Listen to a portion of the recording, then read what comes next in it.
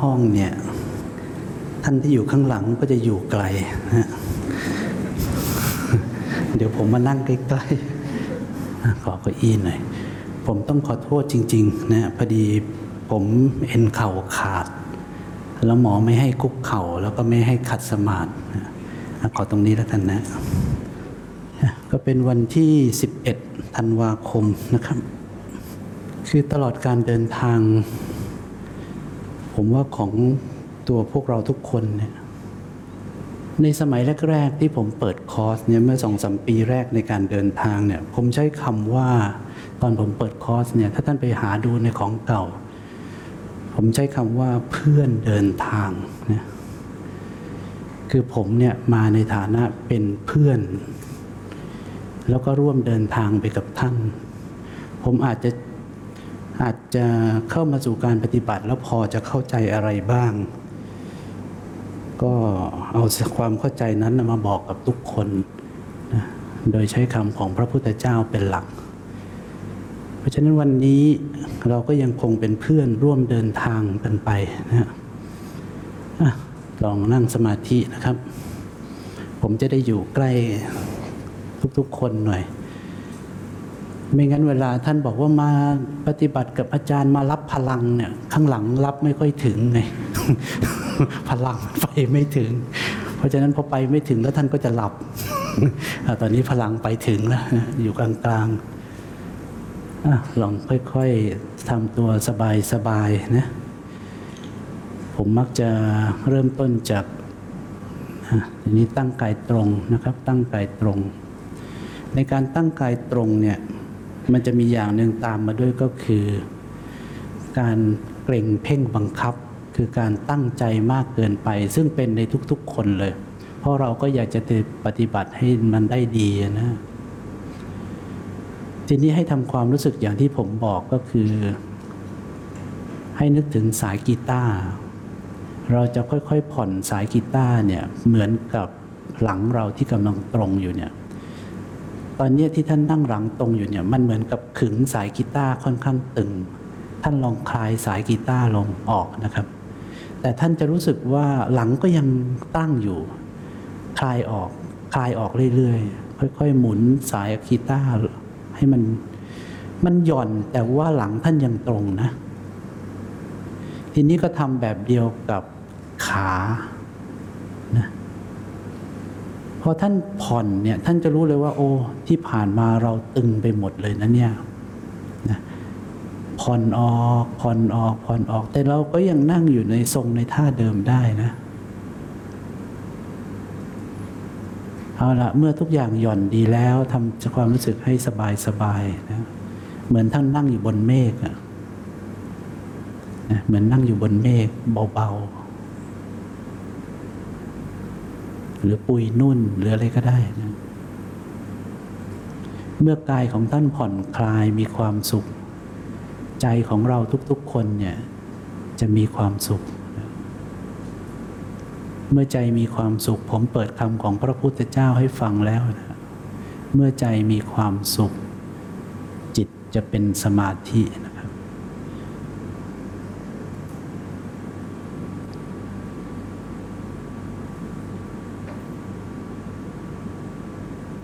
เมื่อใจมีความสุขกายสังขารไม่มีการปรุงจนกระทั่งเกร็งก็จะผ่อนคลายเมื่อกายผ่อนคลายจิตจะผ่อนคลายนะเมื่อจิตผ่อนคลายก็จะพบความสุขเมื่อเกิดความสุขจิตจะตั้งมั่นขึ้นนะทำหน้าที่ของเราอย่างเดียวนะครับรู้ลมหายใจรู้ลมหายใจไปเบาๆสบายๆนะไม่ต้องจี้ไม่ต้องเพ่งลงไปที่ลมนะครับผ่อนเหมือนฉายไฟเบาๆเหมือนไฟฉายถ่านจะหมดฉายไปเบาๆ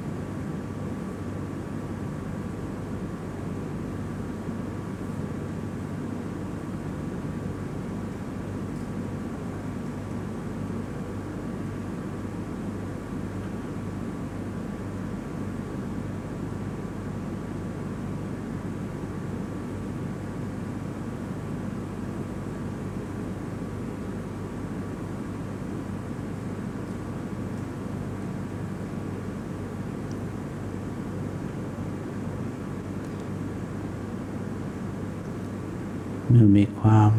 สงบพอสมควรทำความรู้สึกเข้าไปที่ใจ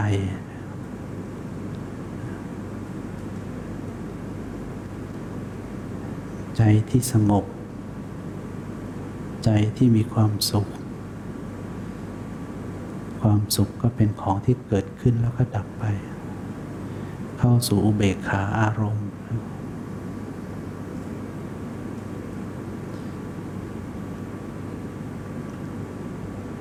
ไม่ต้องไปสนใจว่ามันจะเป็นอะไรจะต้องทำยังไงไม่มีอะไรต้องทำอะไรศึกษาอย่างที่เขาเป็นจะเป็นยังไงก็เป็นอย่างนั้น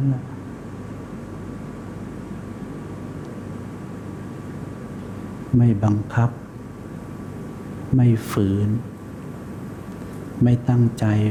ว่าจะต้องเป็นอะไรนะ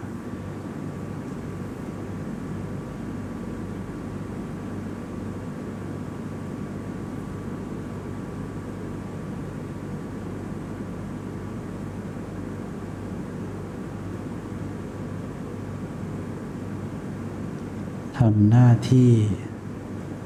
เฝ้าสังเกตกาน้ำที่ตั้งอยู่บนเตาไฟน้ำจะเดือดน้ำจะไม่เดือดไม่ได้เกี่ยวอะไรกับคนนั่งสังเกตนะคนสังเกตก็ไม่ได้เข้าไปยุ่งกับกาน้ำนะเป็นอิสระต่อกัน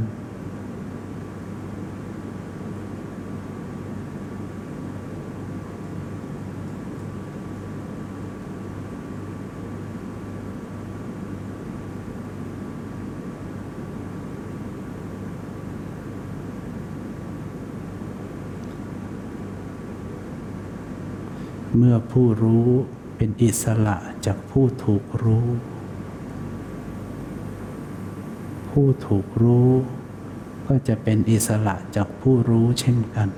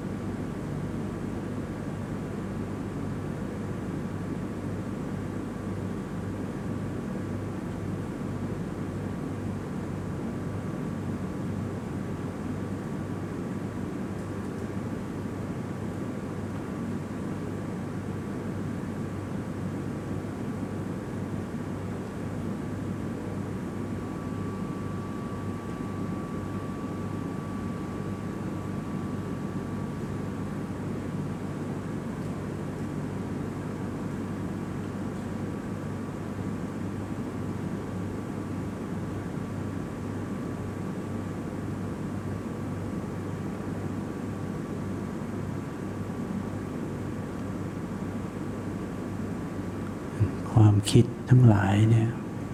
เป็นของเกิดขึ้นดับไปนะครับไม่ใช่ศัตรูความปวดเป็นของเกิดขึ้นดับไปไม่ได้มีตัวตนอะไรนะแล้วก็ไม่ใช่ศัตรูด้วยเป็นธรรมชาติของขันธ์ที่สร้างขึ้นมาเพื่อปกป้องตัวมันเองนะเพียงแค่เป็นเครื่องศึกษาเรียนรู้เป็นธรรมชาติเป็นสภาพธรรมที่เกิดขึ้นแล้วก็ดับไปถ้าไม่มีการเข้าไปยึดถือมันก็ไม่มีค่าอะไรไม่ได้มาเป็นความปวดอะไรของเรานะเป็นสภาพธรรมตามธรรมชาติที่เกิดดับไม่ได้มีตัวตนอะไรเกิดขึ้นได้เพราะเหตุปัจจัยไม่ได้มาเป็นของเราไม่ได้มาเป็นตัวเรา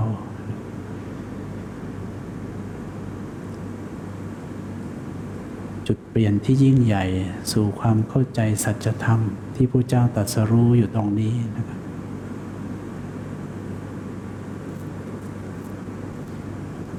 ขันธ์ห้าไม่ได้เรียนรู้จากบนจอหรือบนกระดานหรือในพระไตรปิฎกแต่เราศึกษาขันธ์ทีละคู่ทีละคู่ที่ปรากฏขึ้นมาประจักษ์ต่อหน้าขณะที่อยู่กับลมหายใจวิญญาณตั้งอาศัยอยู่กับรูปขณะที่มีความรู้สึกปวดวิญญาณตั้งอาศัยอยู่กับสังขารอยู่กับเวทนาทางกายขณะที่กำลังเผลอคิดนั่งคิดวิญญาณตั้งอาศัยอยู่ที่สังขารมันจับคู่กันทีละคู่ทีละคู่ทีละคู่แล้วก็ก่อให้เกิดเวทนาเกิดเป็นอารมณ์ขึ้นมาแต่ถ้าเห็นตามความจริงสภาพของการเกิดขึ้นดับไปเกิดขึ้นดับไปไม่ได้มีตัวตนอะไรก็จะเริ่มปล่อยวางเล็กๆไม่ค่อยยึดถือไม่ให้ค่าสิ่งนั้น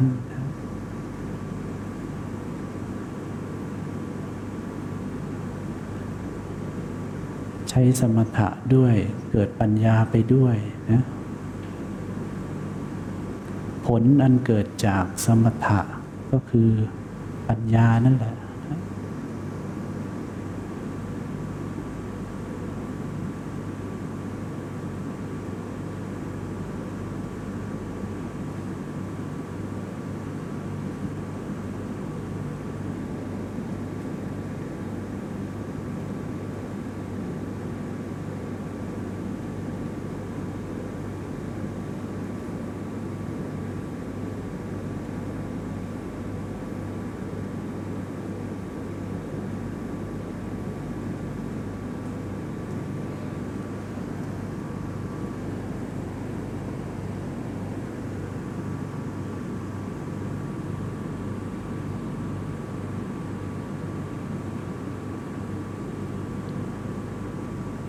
เอาละครับพอสมควรครับอย่าเพิ่งรีบลืมตานะครับเราลองค่อยๆใช้วิธีเอาสมาธิออกมาข้างนอกออกมาใช้งานนะขยับเนื้อขยับตัวไปกายเคลื่อนไหวใจสงบนะง่ายที่สุดก็หลับตาไว้ก่อนนะกายเคลื่อนไหวไปจะกลืนน้ำลายจะขยับแขนขยับขานะขยับไปนะครับสังเกตอยู่ที่ใจสงบใจสงบใจสงบกายเคลื่อนไหวใจสงบนะ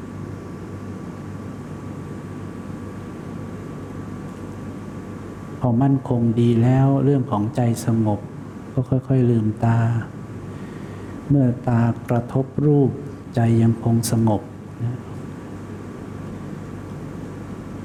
นี่คือการทำให้จิตได้เรียนรู้ที่จะกระทบรูปแล้วใจสงบนะไม่แกว่งไม่ใช่รูปกระทบนามสั่นไหวเราจะค่อยๆเปลี่ยนทางนะสมถะเนี่ยจะเปลี่ยนทางคือพัฒนาจิตขึ้น ไม่ต้องไปหงุดหงิดรำคาญกับอาการเจ็บปวดอะไรนะไม่ต้องไปดีใจเมื่อได้จบการนั่งได้ขยับขาเห็นมันเป็นเพียงธรรมชาตินะมันเป็นเพียงธรรมชาติ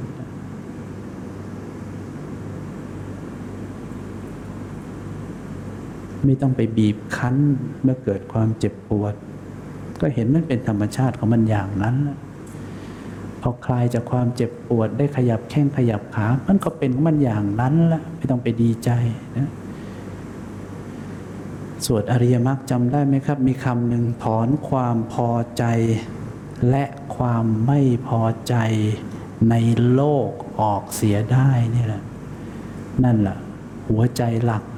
ที่จะเข้าถึงสัมมาทิฏฐินะฉะนั้นเมื่อเห็นความเป็นธรรมชาติของสรรพสิ่งปวดมันก็เป็นอย่างนั้นพอมันหายปวดมันก็อย่างนั้นวันไหนเราเจ็บป่วยมันก็อย่างนั้นเหตุปัจจัยมันเป็นเหตุให้มันเจ็บมันป่วยมันเป็นอย่างนั้นกายนี่มันก็เป็นวันอย่างนั้นละพระเจ้าบอกว่ายิ่งกว่าเลี้ยงลูกอ่อนกายนี่นะเป็นอย่างนั้นพอเห็นธรรมชาติตามความเป็นจริงก็ไม่มีอะไรนะครับจิตก็คลายความยึดถือพอคลายความยึดถือก็ไม่ทุกข์กับกายที่เปลี่ยนแปลงตลอดเวลา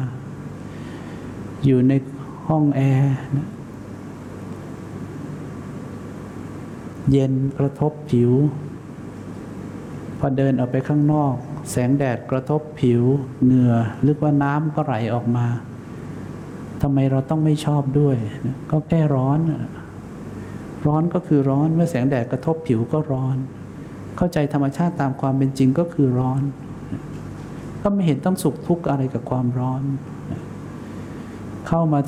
เย็นก็เย็นไงก็มีแอร์มันก็เย็นเห็นทุกอย่างเป็นเพียงธรรมชาตินะใจของท่านจะเริ่มค่อยๆนิ่งไม่แกว่งไม่งั้นรูปกระทบน้ำสั่นไหวรูปกระทบน้ำสั่นไหวใจเราสั่นไหวทั้งวันออกไปโดนความร้อนก็บ่นไม่หยุดเข้ามาในห้องเย็นก็ค่อยยังชั่วหน่อยสบายใจมันก็พูดไม่หยุดอยู่อย่างนี้นะแต่เมื่อเขาเห็นความจริงเข้าใจความจริงใจมันก็เริ่มสงบแล้วก็หยุดนะมันก็เริ่มหยุดก็ไม่ค่อยทุกข์กับอะไรนะเริ่มไม่ทุกข์กับอะไรเนี่ยจากนั้นค่อยๆเห็นความจริงต่อไปยังมีความจริงชั้นลึกขึ้นไปอีกนะแต่นี่ก็อาศัยตรงนี้เป็นบันไดนะครับ